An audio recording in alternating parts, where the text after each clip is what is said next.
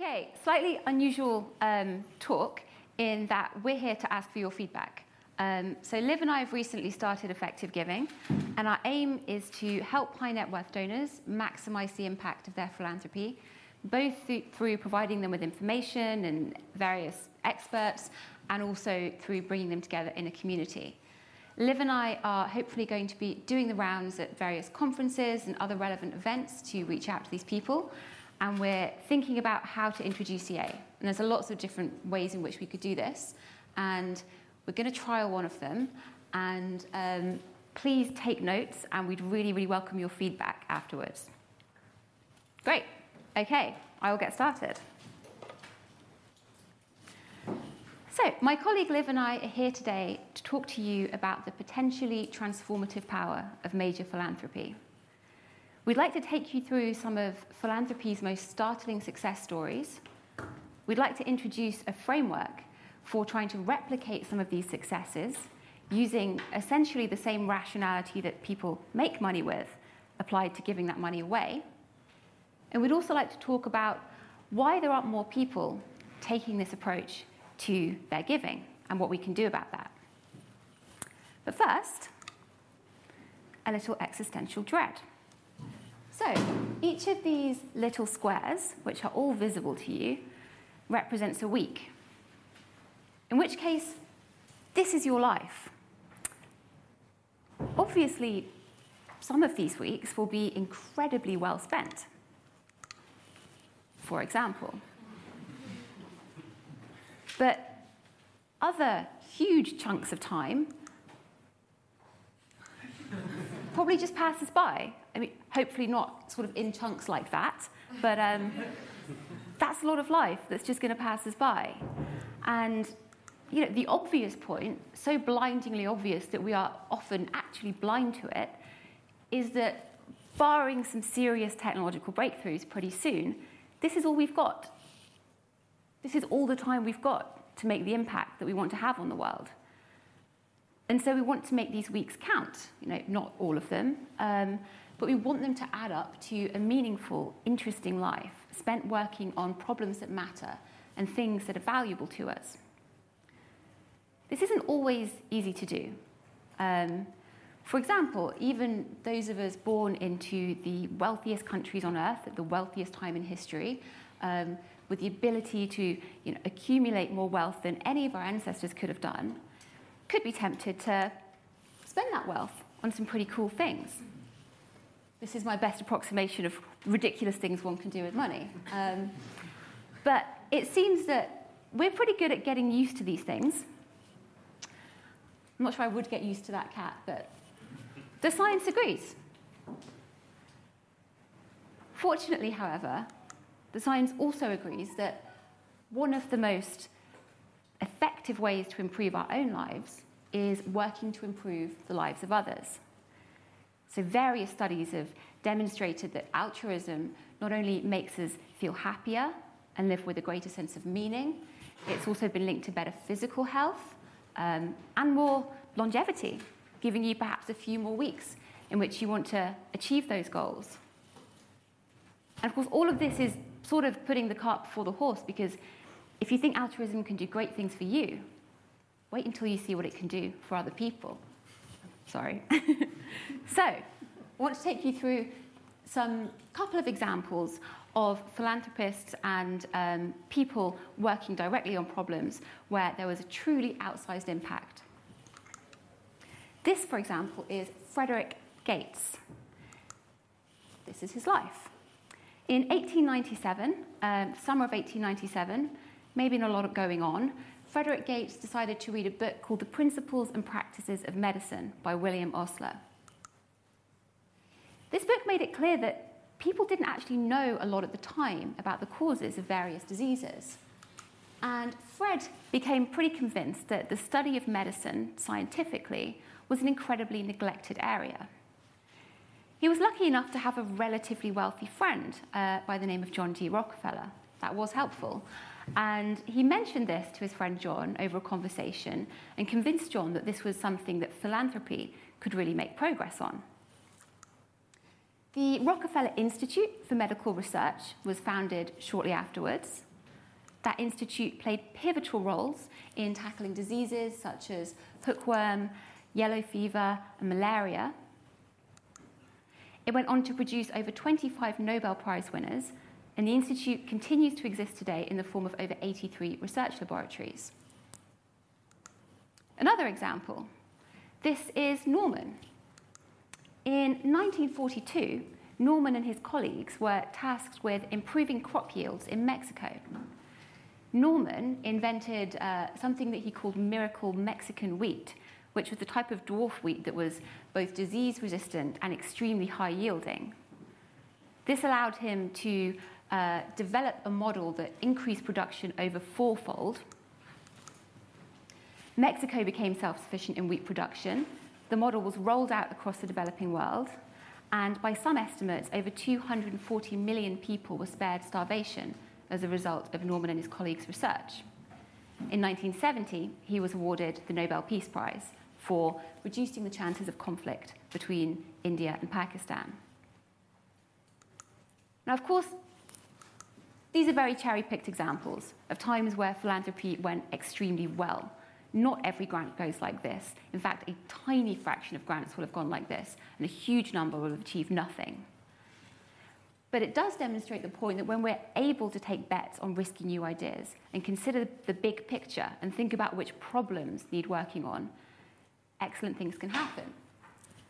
So Liv and I work at Effective Giving because we hope to connect the next Fred or Norman with the next philanthropist, like John D. Rockefeller.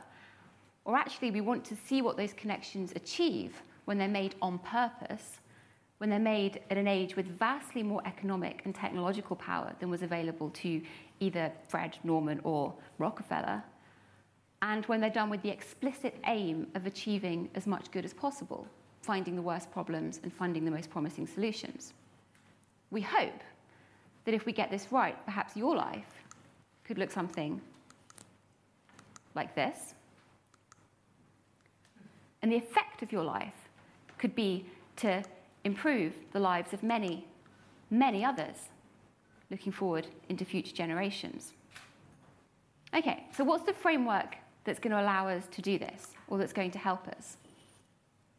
The framework that Liv and I found extremely compelling, and that underlies essentially Effective Giving's methodology, is known as effective altruism.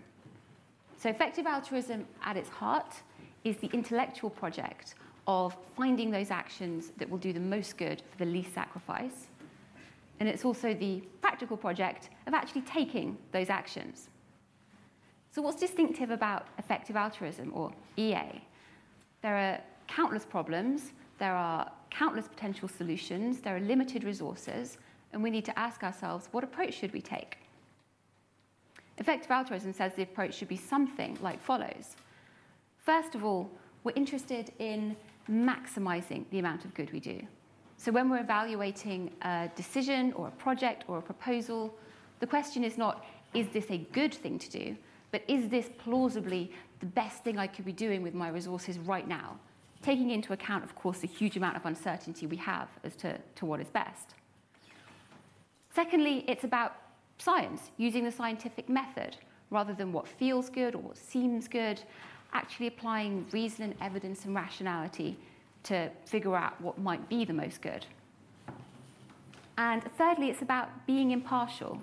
So when we say we want to improve lives, that means we want to improve the lives of everyone, treating everyone equally, no matter whether they're socially close to us, physically close to us, whether they exist now or in future generations. Now, effective altruism is less than a decade old, but already there's some considerable steam behind this approach. So GiveWell, a research organisation which finds high-impact giving opportunities, moved over $117 million last year to its top charities. 80,000 Hours, an organisation which helps people find high-impact careers, has resulted in over 2,400 plan changes last year. And the Open Philanthropy Project, which advises the foundation Good Ventures on which grants will accomplish the most good, made over $100 million worth of grants last year. And in addition to that, the EA movement has been associated with the birth and growth of a number of institutions. For example, the Global Priorities Institute, which is now based at the University of Oxford. So a huge amount of work has been done in EA to date in fields ranging from mathematics to economics to philosophy to computer science. So I'm just going to limit myself to saying two things about it. Firstly, why it's timely, and secondly, why it might be important. So this is a graph of world GDP, although that should not be DP and should be world product, over time. So for most of history, everyone was extremely poor, and the idea of realistically changing things the other side of your country was unthinkable, let alone the other side of the world at the touch of a button. Then this happened. The Industrial Revolution was perhaps the most transformative event in recorded history. World economic progress shot up, but over the long term, so did life expectancy, energy use per person, percentage of people living in a democracy. And the pretty basic point here is that although it doesn't feel like it, we're living in a very strange time. And this strange time brings with it new opportunities to solve problems such as poverty or certain diseases that may have seemed totally intractable not that long ago. But it also brings with it whole new classes of problems, the problems that result from very, very rapid technological development. And it's plausible that the wealthiest people in the wealthiest countries at the wealthiest time are now more important than ever in terms of making decisions that are in line with our values going forwards. Because what we do with our wealth matters now. This is just an example of how much. So, taking charity as an example, most people tend to think that charities look something like this. So the average charity is pretty good. A great charity is better than the average charity. Maybe it's about 1.5 times better. In fact, perhaps contrary to this intuition, we have reason to believe that the really, really best charities are over 100 times more effective than the average charity. This is supported by a number of lines of evidence. Some of them are theoretical models, some of them are empirical. I'll go over a couple of the empirical pieces of evidence here. First of all, it seems quite reasonable to say that most interventions don't work, which is an important point.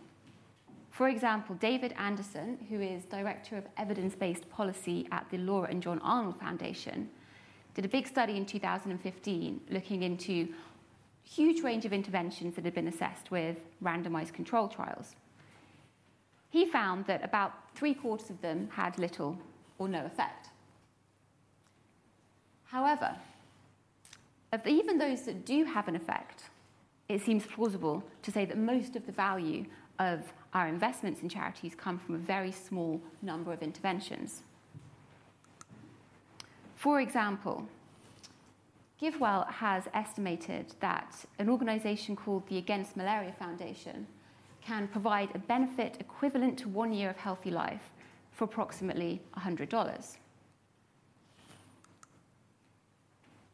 Kaposi sarcoma, which is a skin condition associated with HIV, if we wanted to create a benefit equivalent to a year of healthy life funding a solution to that problem, it's estimated it would cost something closer to $50,000, which is orders of magnitude more.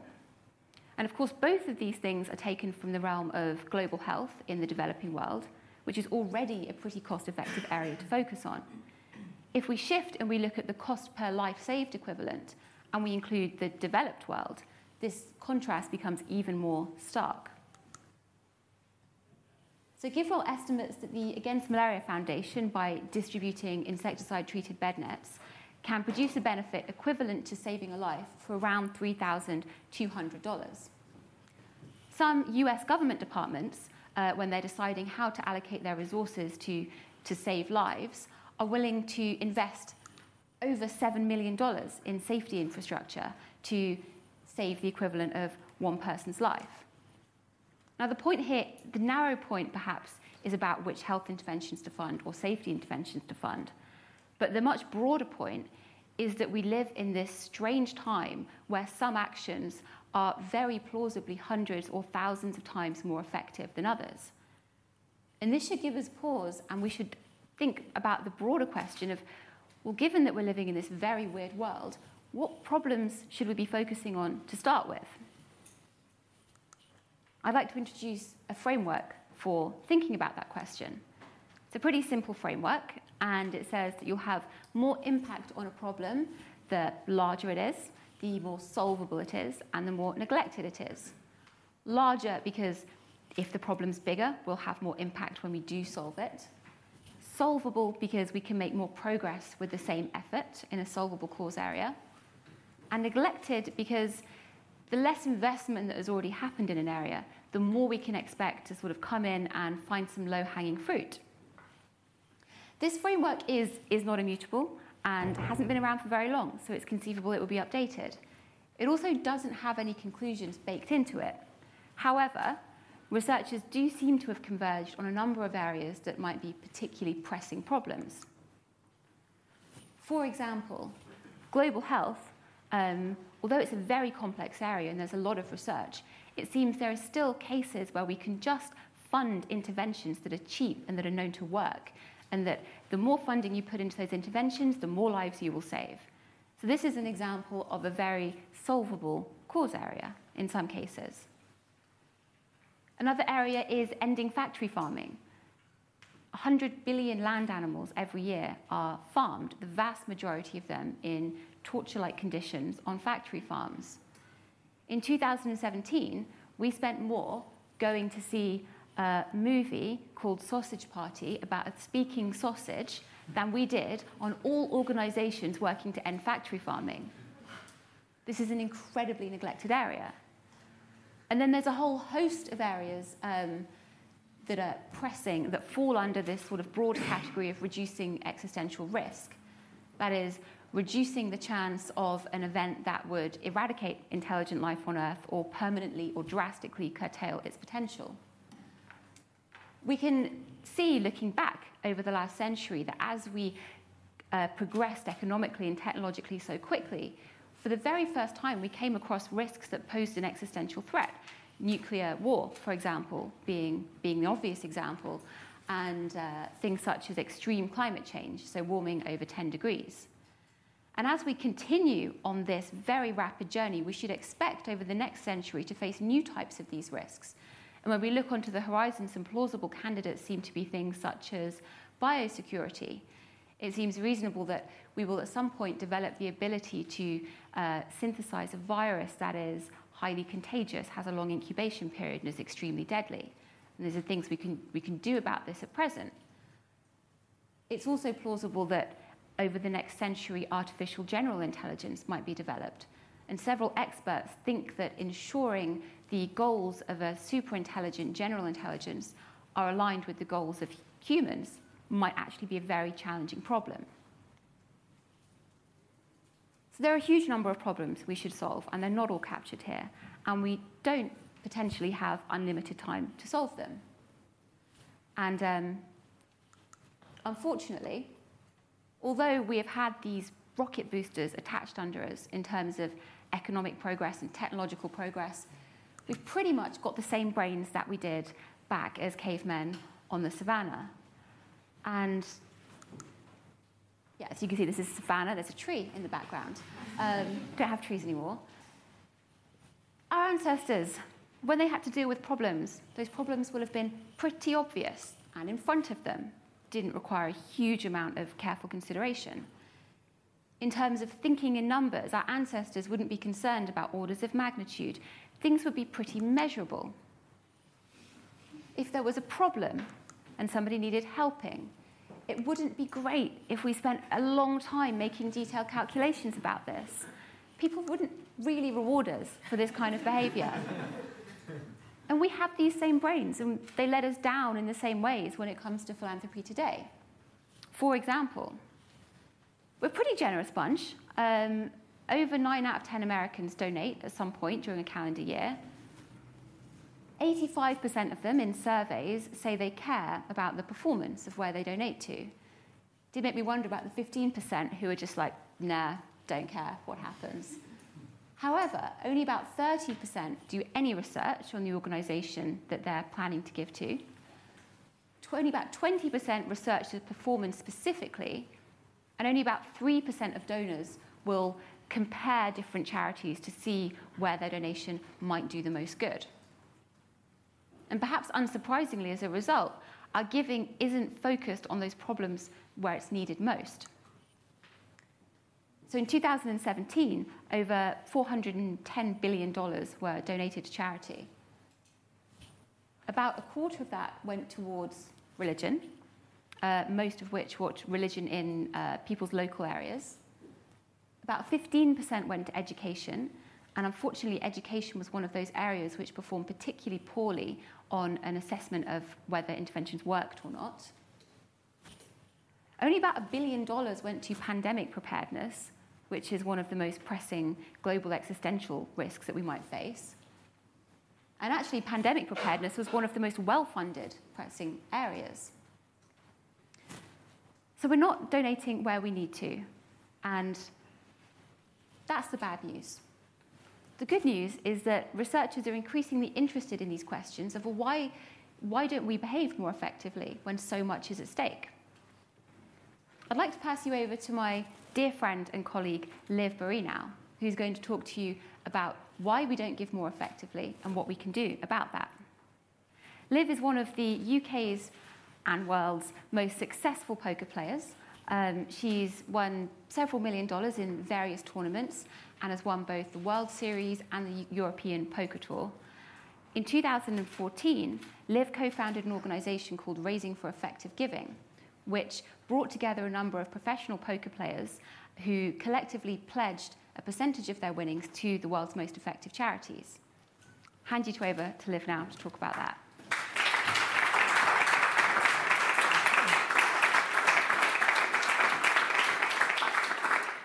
Hey folks, so thank you so much for that, Natalie. I'm Liv, and yes, I have been a poker player for the last 10 years. Here's me doing my thing, looking very pensive and a bit stressed, I imagine. And yeah, poker, I mean, I'm sure pretty much everyone here knows the basic rules of poker, because it's ultimately a game of rational decision-making. In order to be a professional, you have to be able to think in terms of things like return on investment and your hourly rates, cost effectiveness, that kind of thing. And then it also teaches you to become a master of your own mind, because you'll be sitting in high-pressure situations where you're not sure about the relative strength of your cards, and you'll have every motivation to try and believe that your opponent has worse cards than you. So you have to learn how to sort of objectively evaluate evidence and not let your own sort of desires and beliefs and biases get in the way. And yet what I find fascinating, at least for me, was that despite this many years of this kind of training, of like living a very effective life in my professional and personal life, was that my charity was the most ineffective thing ever. Basically all I would do is I would see some kind of advert on the TV or read something in a magazine, get really, really upset, usually about something to do with some poor animals being mistreated somewhere, and then just donate immediately to that charity, feel a bit better, and then that was the end of it. And so what I want to talk about today is kind of these two fundamental questions of this like weird dichotomy that I had going on in myself. Why didn't I donate effectively? And what specifically changed my mind? So on this first point, I suspect this was a combination of two things. One, I didn't really know how to donate effectively, but more crucially, I didn't actually really care to. Unfortunately, some researchers at Oxford University have been looking into this sort of general phenomenon of why people don't donate effectively. And their research supports my hypothesis because it seems to boil down to two key areas. We have information problems and motivation problems. And on this information point, as Natalie mentioned, we now know that the difference between the very best charities from the average isn't just a little bit. It's actually many, many orders of magnitude.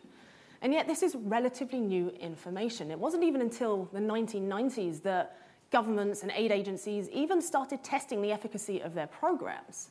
And well, this information hasn't really become widespread. I mean, that's obviously what we're all trying to do here at Effective Altruism. We're trying to get the message out there. But otherwise, Joe Schmoes like me, we just don't have access to this information.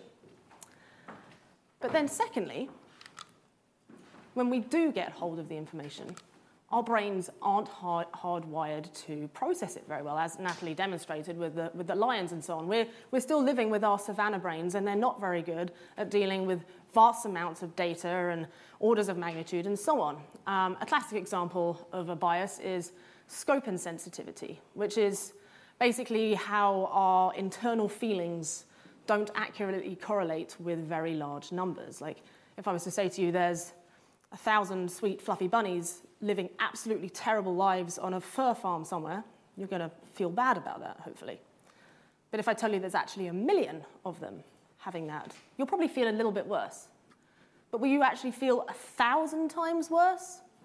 No, we can't do that. But technically, we should. If we were rational agents, we should feel 1,000 times worse because it's 1,000 times more lives that are living in suffering. And then additionally, a sort of stumbling block we tend to have is that we often focus on the wrong things. A classic one of these is the idea of overhead.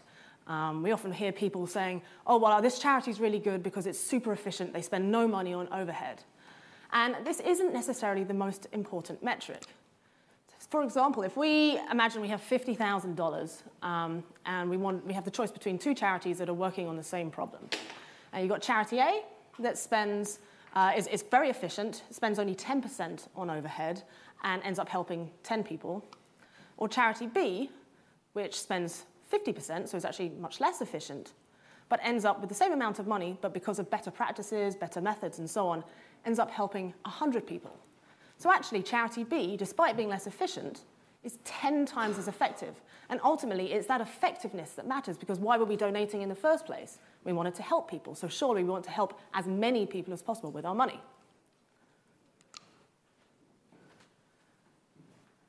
So what about the second reason that we don't give effectively? This idea of, like with me, where I didn't really seem to care to. Well, to think about this, we need to look at the sort of psychological drivers that drive us to give to any charity in the first place. First of all, we have these sort of positive emotions we get, because when we do good, we feel good, and this makes us feel, this gives us a positive emotion that kind of is like a warm glow, which can be very powerful because it motivates us to do more altruistic things.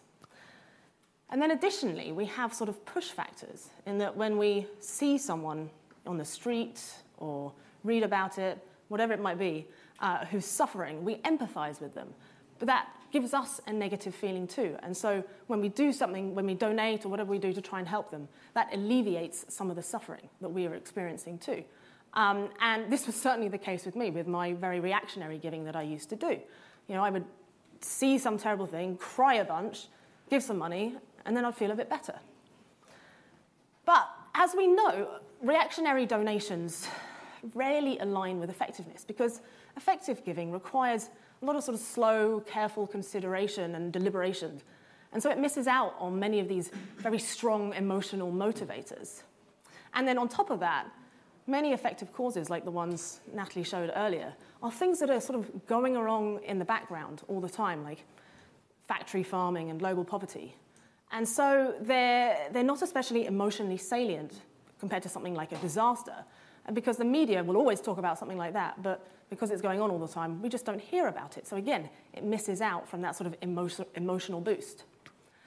But for some good news, I've at least personally found that over time, since learning about effective giving, effective altruism, I've actually gotten my emotions to update so that they do correlate with the more effective giving. Basically, the better I know that I've researched where I give my donation to, the genuinely better and happier and more inspired I am to do more I feel. And then there's also an additional motivating factor that we should probably talk about. That's the idea of reputation. Oh, sorry.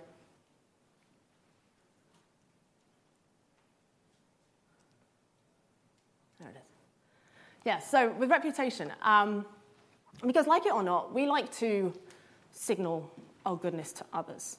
And that's not necessarily a bad thing, because when we do announce that we have publicly given to somewhere, that's more likely than not going to encourage others, our friends or fans or whoever, to also donate. And so that creates a multiplier effect on your money, and that's a very good thing. But at the same time, evidence has shown that us humans are a weird bunch. We tend to